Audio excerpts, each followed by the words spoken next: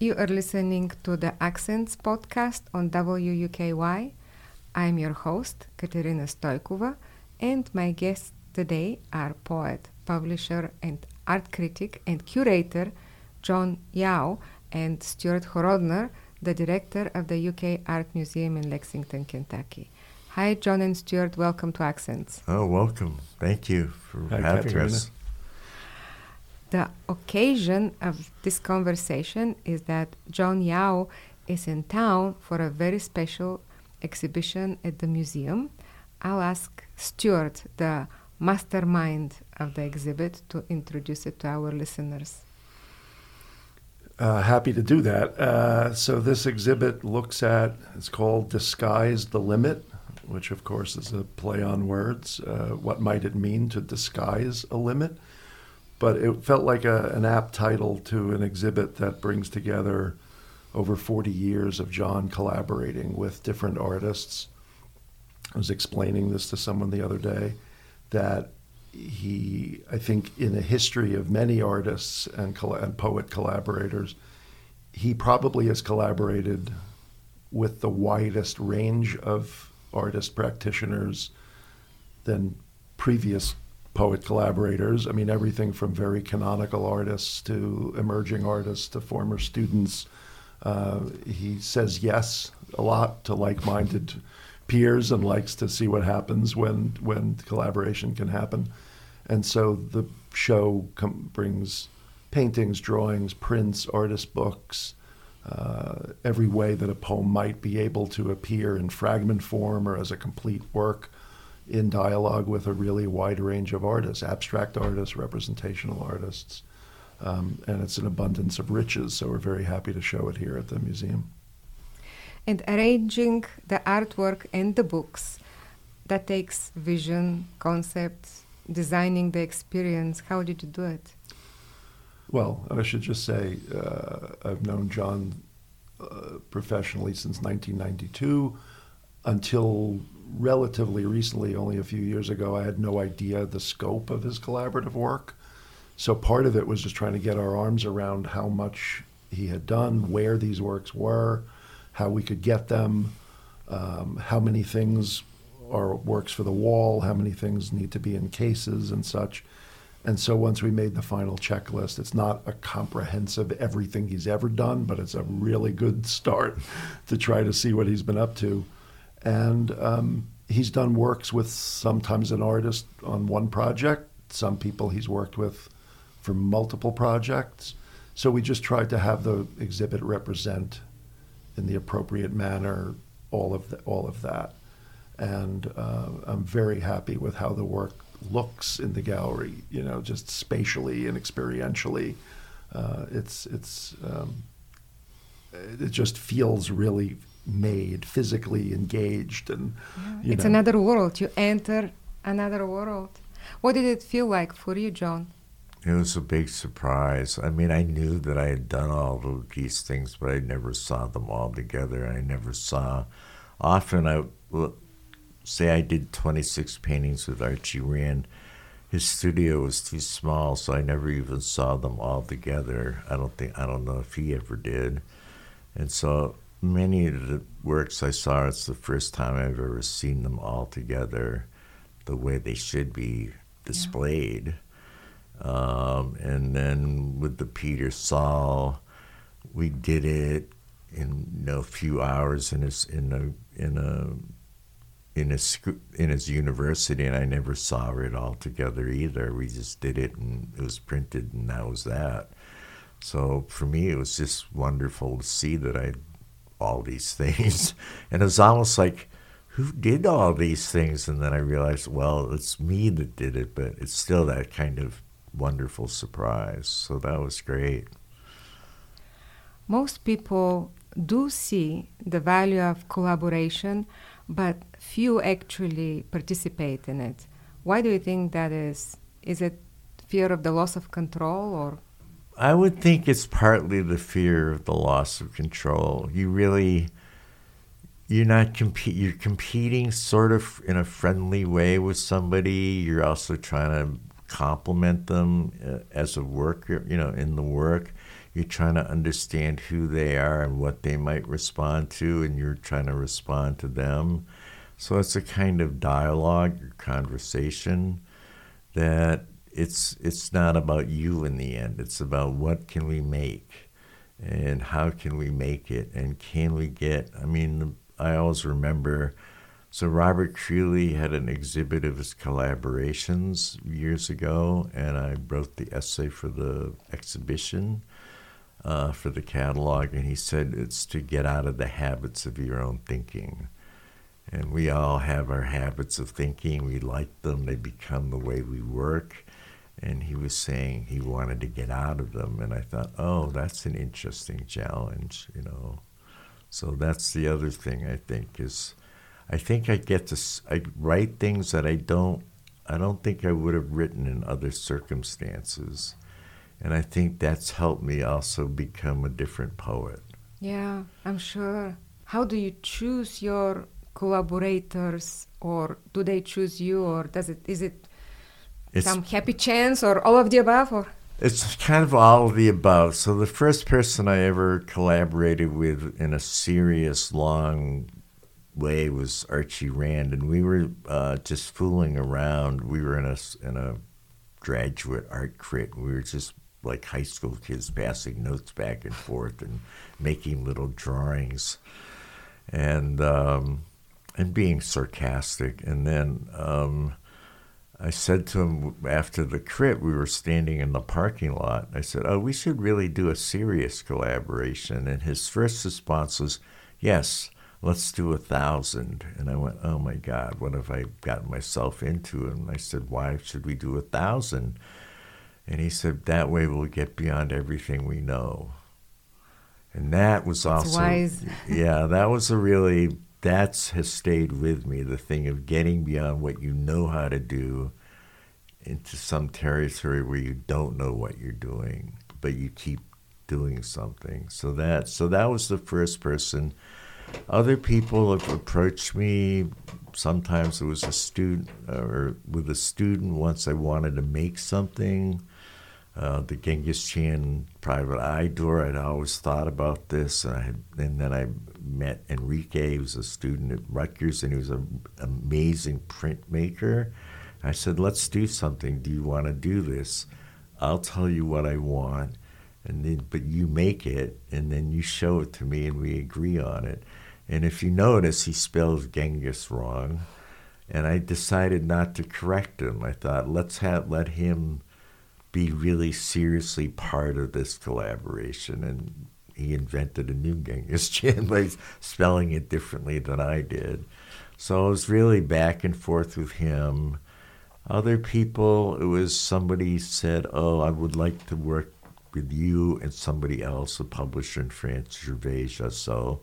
And I said, okay, if they want to do it. And so that's how those happened. So it's happened lots of different ways. And I'm really interested in the chance possibility of working with someone you don't know and seeing what happens. So that is also an important part of it. So, yeah, all different ways.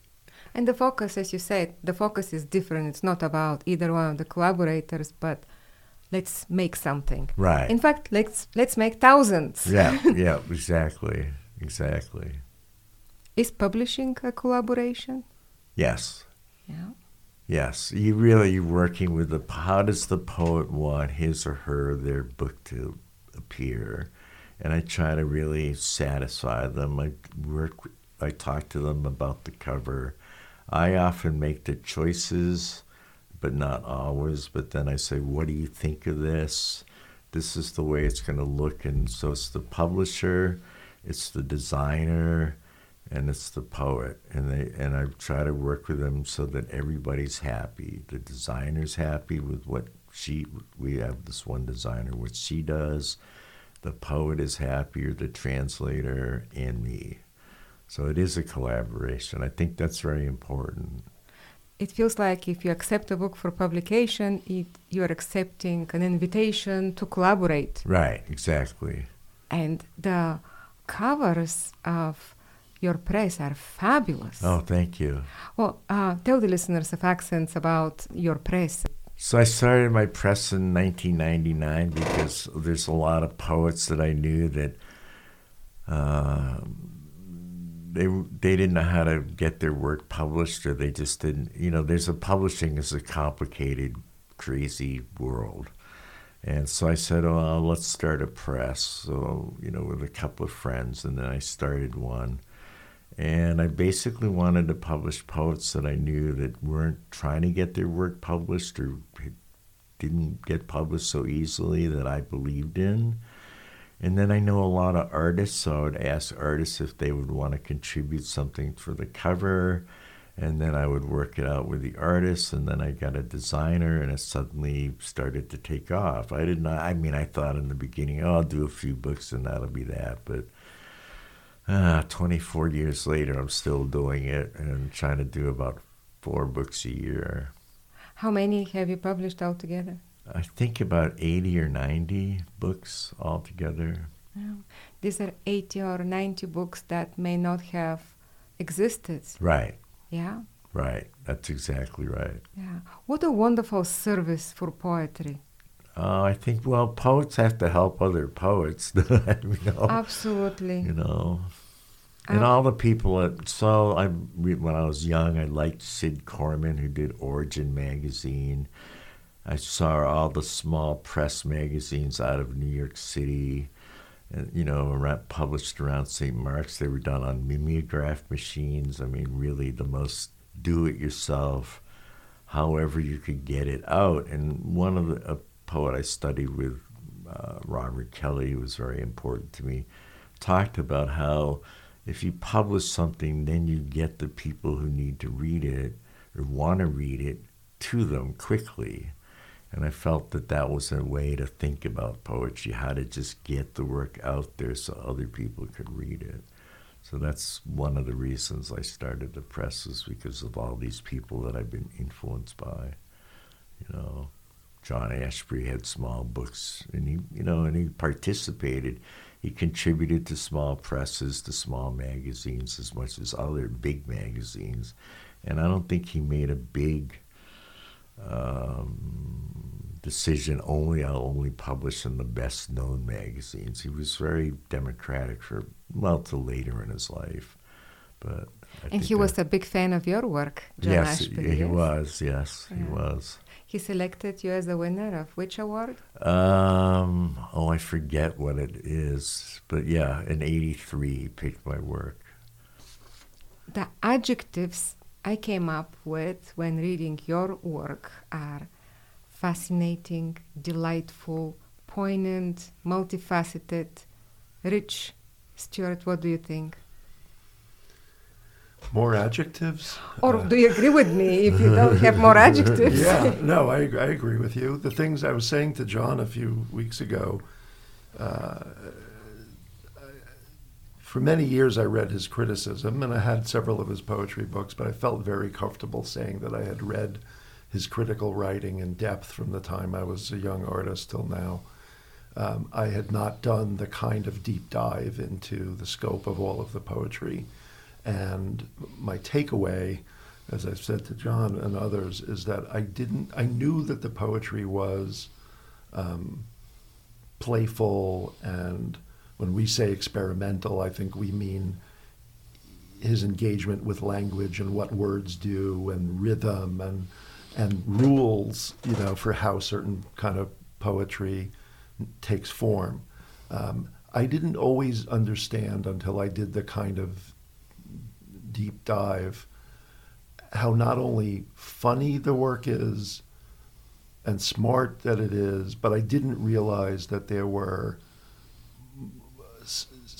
isolation, there was sadness, there was other more intense. I never saw the depth of the emotion that he wrestles with in his writing, or the social aspect and social aspect and identity mirrorings of what does it mean for John's work, and you see it in the collaborations. Why is he interested in detectives?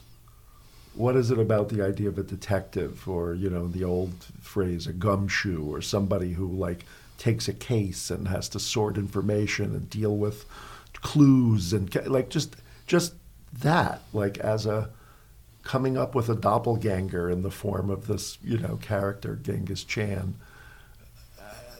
How does he do what he does? And it opened up a, you know, a really different level of appreciation for not only what his mind does, but like where his heart is and like where his other parts of him are operating. So those are some other kind of thoughts on like just what the depth of the work is. It seems that sometimes very playful and very smart alecky and punning, but it also has this whole other emotional side that I think is really, really important. And unique relationship with language. Who are you to mix up languages? You say in one of your poems, John. Can you speak about your relationship with language? Well, I grew up in a house where two languages were spoken. My mother and father spoke a particular dialect of Chinese. It's known as Shanghaiese. It's spoken mostly around the city of Shanghai. And I quickly figured out, I mean, from experience, my parents would go to a Chinese restaurant, which were mostly Cantonese and all over, but at that point in Boston. And they couldn't speak Cantonese, so they would write everything down. So here I was already aware that Chinese wasn't like someone said, oh, do you speak Chinese? It's like, well, what does that mean? I already know there's two languages, and my mother spoke Mandarin and would say to me, well, your dad doesn't speak Mandarin, you know, so it's already then Chinese is three languages. And I'm like, huh? You know, I'm like 5, 6, 7 years old. And they spoke English, and my mother grew up in a very educated, wealthy family in China, so she had learned French. So then she would try and teach me French, you know, just a little bit as a child. So then I'm ready, you know, what language do I speak, right? So I would hear English, but it would be distorted to me as a child in some way. Because I was aware of all these other languages. So I thought, well, how could I, you know, and even now what does it mean? What's one language? So when I say mix up languages, I just mean there is no pure language. Language is also, each language is made up of other languages. English takes words from lots of different other, you know, déjà vu, that's not an English word. It comes from another language, you know, things like that. So that's sort of what I mean. And then even there's slang, and then there's different, each culture, each society in America has their own slang or their own phrasing that another part of America might not even understand. So I was always aware that language is this mutating, multi-headed creature. And even the notion, oh, you should speak English in America. What does that mean, right? I mean, there's parts of America, like I've been in certain cities in America where the accent was so different than what I could barely understand. I think this man's speaking English to me, but I don't understand what he's saying, you know. So what does that mean, right? So what is language in that sense of the word, I guess? Wittgenstein says the limits of my language are the limits of my world. Yeah. Right? Yeah. And I read a lot of Wittgenstein at a certain point and thought a lot about him, and thought that he had a more playful notion than I think people realize, you know, and that he did make us conscious of what language could do or not do, and I think that's important. I mean, I'm such a friend of mine I went to Ireland, and he said, do you want to see where Wittgenstein stayed in Ireland in this little cottage? And I made him drive me way up north to this. And it's, of course, a non-distinct little cottage in a non-distinct little town. But there I was standing in front of a building going to my friend, take photographs. I was going to say, did you take photographs? Yes, I did. And I thought, no one will know what this means unless I explain it, you know, in the photograph where I'm standing. And pilgrimage. yeah, it was a pilgrimage, definitely. Do you translate? well, I've tried to translate just using a dictionary to make myself learn how to translate, but I would not consider myself a translator. So I've done it. I've done maybe from Spanish and French, but I would not publish them. They were just exercises for me to learn something more about how a poem works or about how a poem in another language works. Oh, translation is a wonderful learning tool, and I admire people who do it. I do too. People who publish translations as well, I love John. Publishing translations. Yeah. I do. And when I was, I read a lot of French poetry and translation. I learned a lot from reading translations. And also, I had a student, Jennifer Hayashida, who's Japanese, but she grew up in Sweden. And I remember I said, oh, do you, speak Swedish? Or she said, yes. I said, you should translate from it. I said, I think it'd be really interesting that there's a Japanese woman who can translate from Swedish. So, of course, she's translated a few books. So I also often, when I meet a young poet, I quickly find out if they know another language. And I always encourage them to publish. And I told Jennifer, if you translate a book from Swedish, I'll publish it. And I did. Wow. So I feel like it's important to do that.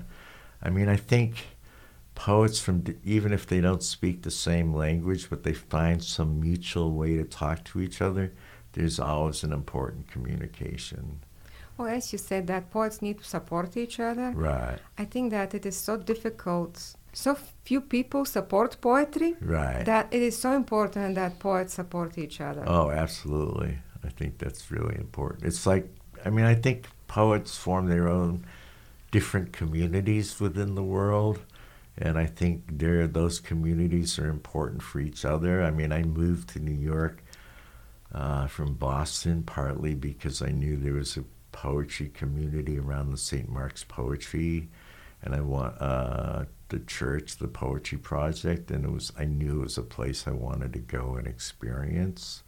I had gone there when I was in college once, and I was so kind of knocked out by what I experienced there.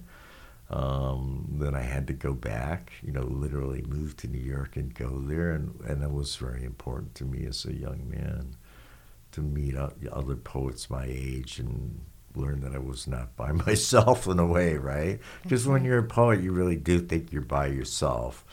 And your peers are really just the poets you read, many of whom you don't think you'll ever meet. And then suddenly you're, in a community where you get to meet other people like you, and that was great. It was wonderful. And then you discover that they're just people. Yeah, exactly. That's shocking, isn't it? It is. Yeah. Yeah. And the other thing that I have found out is that those poetry community are strikingly similar all over the world. That's true. How does that happen?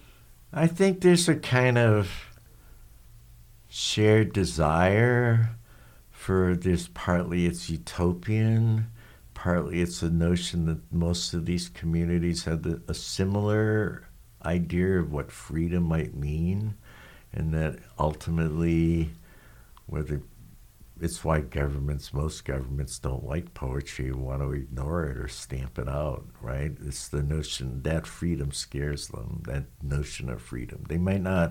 The poets within the community might not agree finally what the idea of freedom is, or the model, but they all have a certain shared interest at the beginning. And it might be freedom to write the way they please, or challenge language, or challenge some kind of normal, what's considered normal or acceptable. But that desire to challenge, I think, is frightening to people. What do you think? Well, I was telling John just as we walked into this building about how you established your own community here when you moved.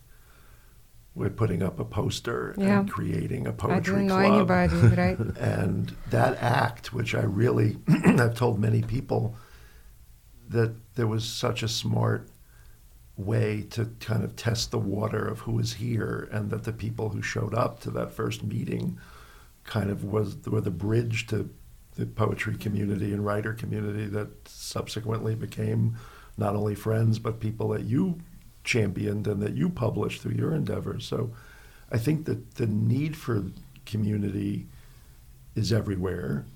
And I think what John just said about freedom is the whole point, which is, and it's deep in the spirit of collaboration, which is freedom to not know what you're doing, freedom to play with somebody and see where it leads without any particular agenda other than being in the moment.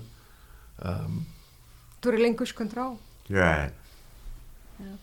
I don't think that real art could happen unless one is willing to relinquish control. Right.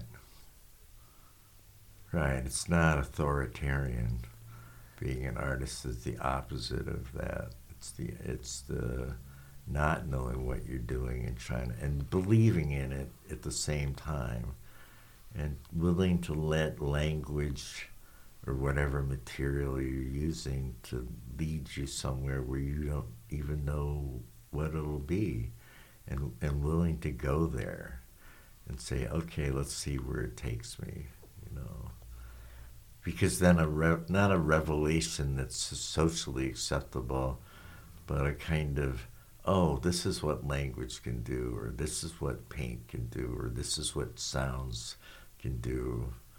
I mean, that's wonderful. There is an element of being willing to waste time. Yes, absolutely. I would love to... Which is an anti-capitalist, right? All time is about production. Yeah. And here you are, what are you doing? You know, I'm just fiddling around, you know, with words. And I think it's Auden who said something like, if you write poetry when you're 40, you must mean it. You know, that's like, what is it to be a person sitting alone in a room for years writing, doing this thing that, you know, it's not social. It's basically almost antisocial. Revolutionary. Right. And it's like, okay, what are you doing, right? And you're not producing anything.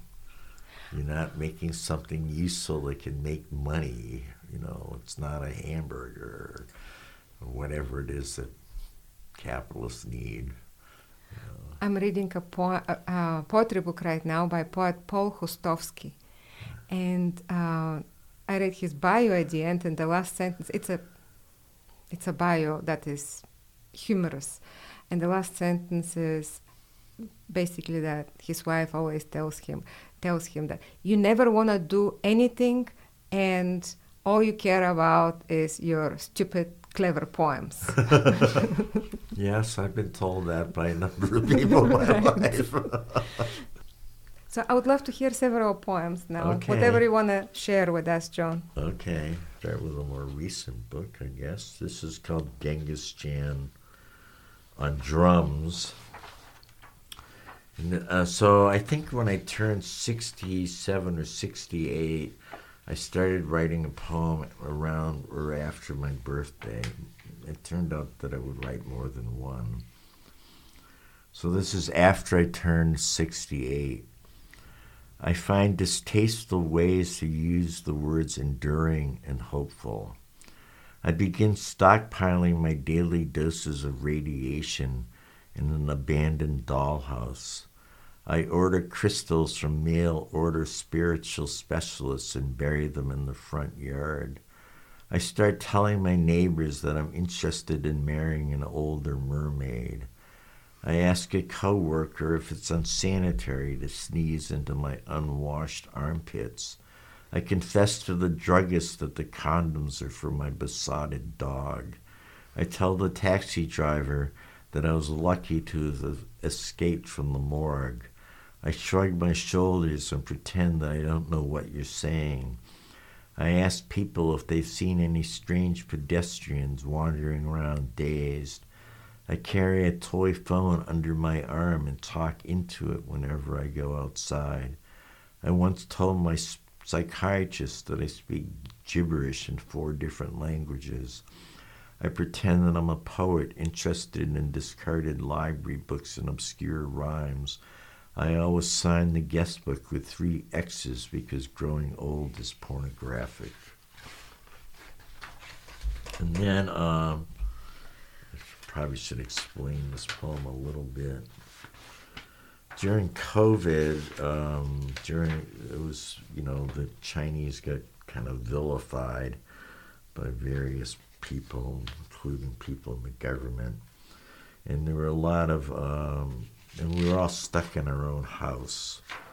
So a lot of threads were started on the internet about Asians and particularly about the Chinese, and some of them were quite horrible. But being in my house stuck, I started to follow them. And so pinyin is the way Chinese is, the sound of it's translated into English. And in my head I heard, pinyin, and then I heard opinion, as in opinions about people. And so I wrote what I call opinion sonnets, and this is opinion sonnet 13. Don't blame bat soup for the Wuhan virus. And I just have one other thing to say about the series is you are not sure who's speaking. It's not the poet, it's somebody, but you don't know. I'm not saying who it is. You have to figure it out. And it might not just be one person in any poem. They don't just gobble down four-legged and two-legged creatures. They slurp slime-depositing life forms residing on pond bottoms. They bury their eggs in dirt dug up from children's graveyards. They make broth for dumpling soup from bones of rabid dogs. They scrape donkey hides and turn the piles of pickings into youth jelly. They rub bird droppings into dark crevices in pursuit of yellow beauty. They refuse to change their names to soft letters that roll off the tongue. They hide others among them that harbor torrents of bad and ugly feelings. They claim their ancestors were inventors when they were farmers crouching in mud. They concoct history so fantastical that not even small children believe them. They invented fireworks, noodles, and kung fu, which hardly adds up to a civilization. They openly sneeze and snicker about it and then scatter like mice. They are nothing more than scribbled names on the flyleaf of a tattered book. They make good sneakers, but they're sneakier than snakes. And then this one, so I was also responding at various points to the fact that, and it happened in Iowa recently, where somebody at a school shoots a lot of children, and the politicians always seem to say the same things, which is, our hearts go out to you, and it's a way that you hear people degrade language. And I was interested in who degrades language and how it's degraded. So I would take something that a politician usually said, and then I would only use the words in that statement to kind of see to expose something about it, I suppose, would be. So this is called the President's Second Telegram, and it comes from something the President on May 18th, 2018 said. Unfortunately, early reports of school not looking good. Unfortunately, this loss of decades has been going on too long.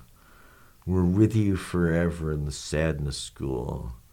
We're affected by this absolutely terrible heartbreak hour. We send our love to everyone affected by our country. We send the loss of life, our horrific, deadly forever. We grieve for years of heartbreak in this tragic attack. Oh, after I turned 71, from Laura Mullen. So I misheard what Laura Mullen said to me. She was talking about my turning older poems, and I misheard her.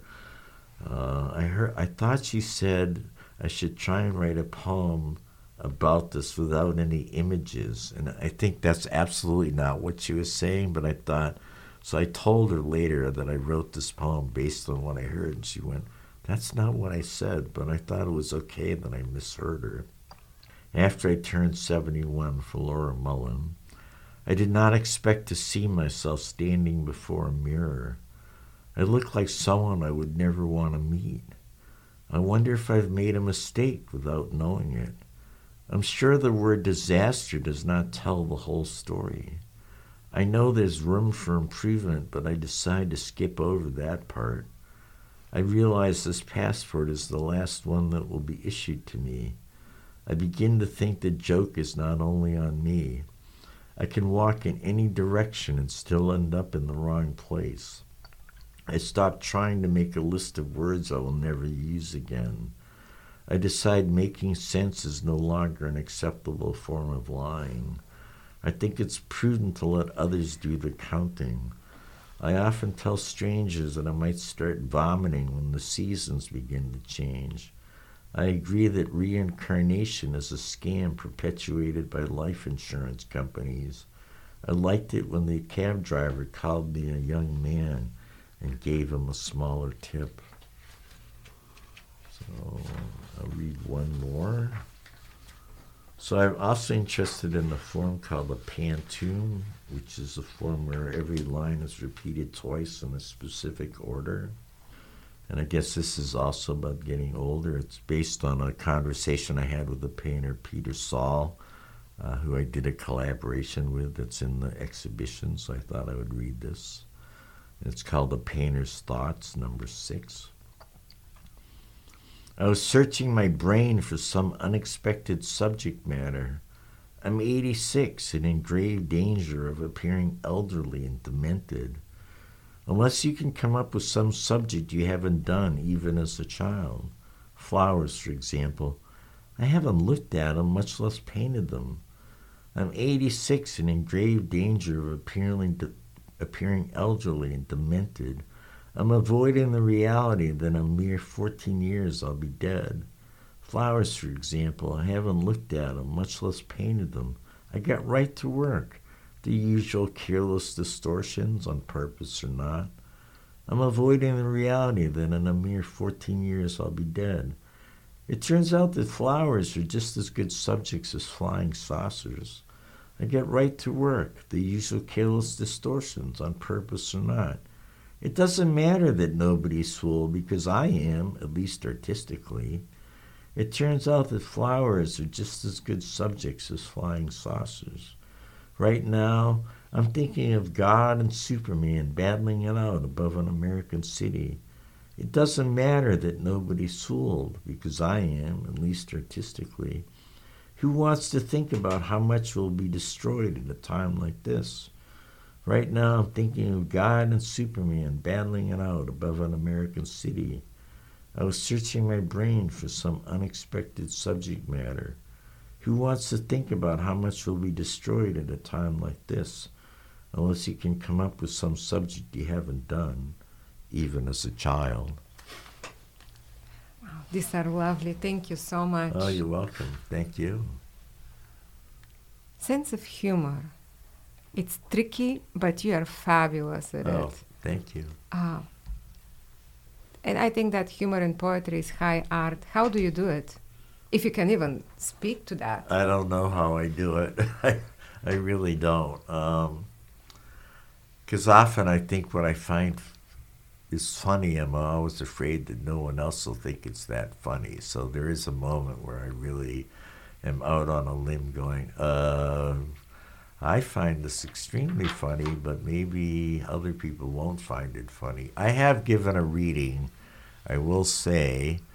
At one point, I read it was a short prose piece, which I thought was very, very funny, and not a single person in the room laughed for 20 minutes. And by the end of it, I was so unsettled and unnerved. I thought, maybe I'm crazy. So there is a moment where you don't know. Because most humor people, it has to do with surprise. Yes. And if the person is not willing to be surprised, your joke is going to fall flat or whatever. It's not a joke, but your humor. So there is that moment. And I just feel like I can't help myself. I really want to keep trying to do this, even if people don't find it funny. because at least I find it funny. It's the William Carlos Williams, dancing naked in front of I'm the genius of the household, which I think is a wonderful, funny line. He's up in the attic and his wife is out and he says that. So I think, but people don't, they think, oh, maybe he's just a crazy poet. Well, maybe humor and craziness go together. What about sound and music in poetry? I think that's extremely important. I think a poem works as much by sound as by the meaning of the words. And I always want those two to be together. I'm not interested in just meaning or what is meaning. I don't know what it is sometimes, but I am interested in sound. So sometimes it's the sound of a line that I hear in my head that starts me on a poem.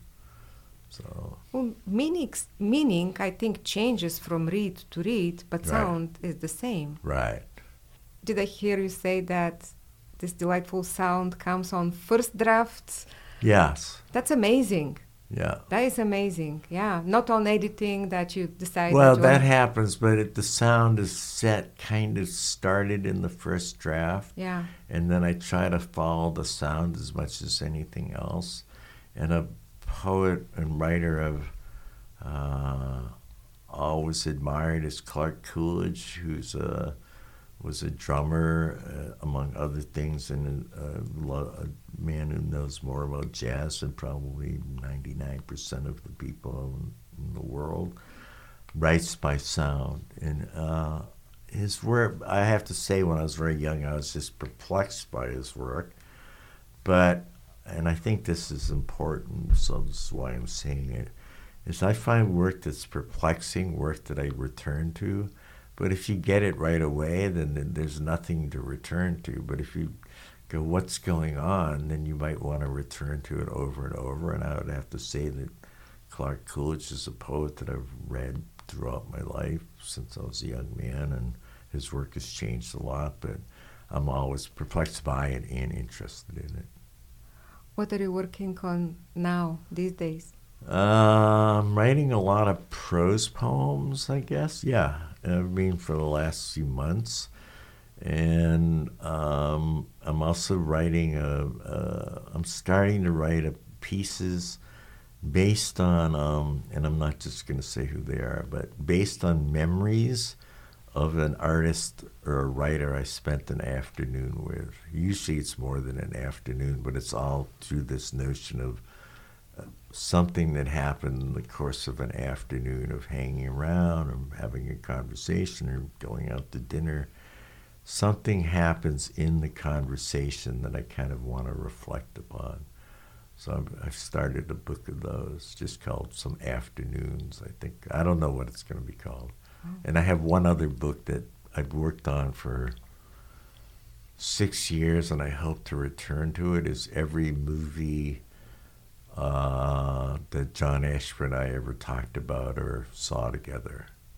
So amazing. So we'll see where that goes. I've written 5 drafts, but I'm only starting to feel satisfied with it. 5 drafts of the whole book. Wow.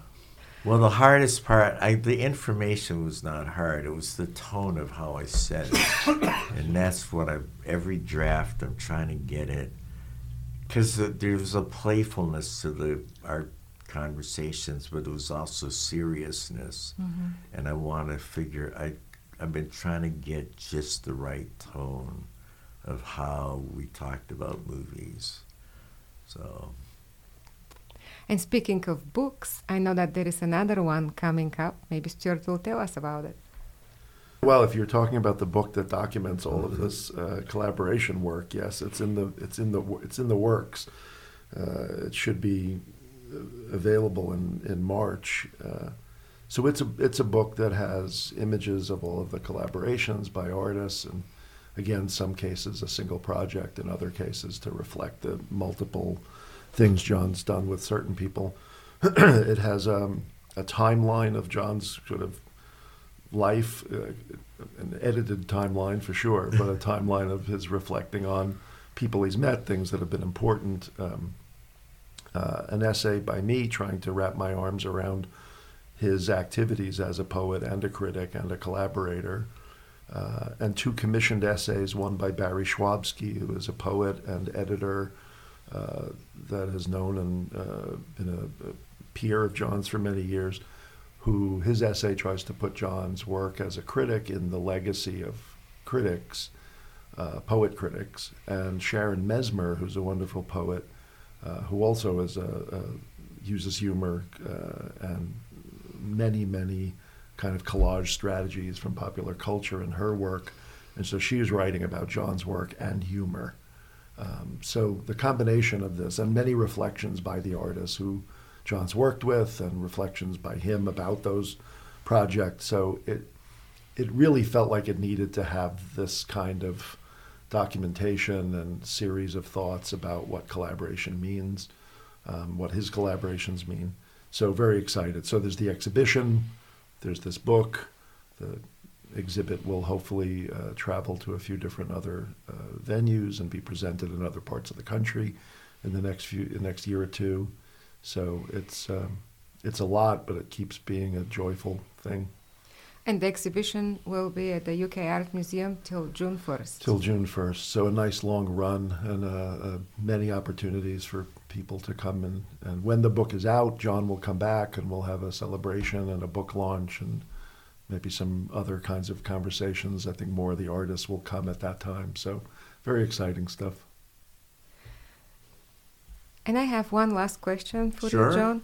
And that is a question that I ask all my guests who teach creative writing.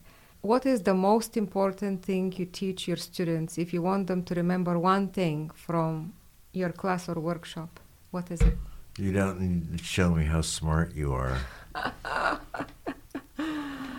Don't try to impress the reader. And the other thing I often say is, and it has to do with the fact about art, that if you can put any color next to any other color, can you put any word next to any other word?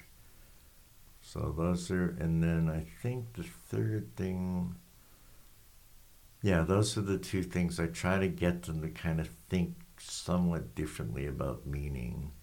And also, I often quote Frank O'Hara, who said the problem, I think I may be misquoting him, but he said the problem with poetry is it's all description, or the problem poetry has to face is that it's description. So art doesn't have to describe something. Does poetry have to describe something? Or can it get somewhere else? And that was important for me to learn when I was young. So those would be 3 things. I can't reduce it to 1, sorry. That's okay. That's okay. That was bonus for our listeners. Thank you. Oh, you're welcome. John. Thank you very much. Yeah, it's been an honor. And thank you, Stuart. My pleasure. Thanks, Katerina.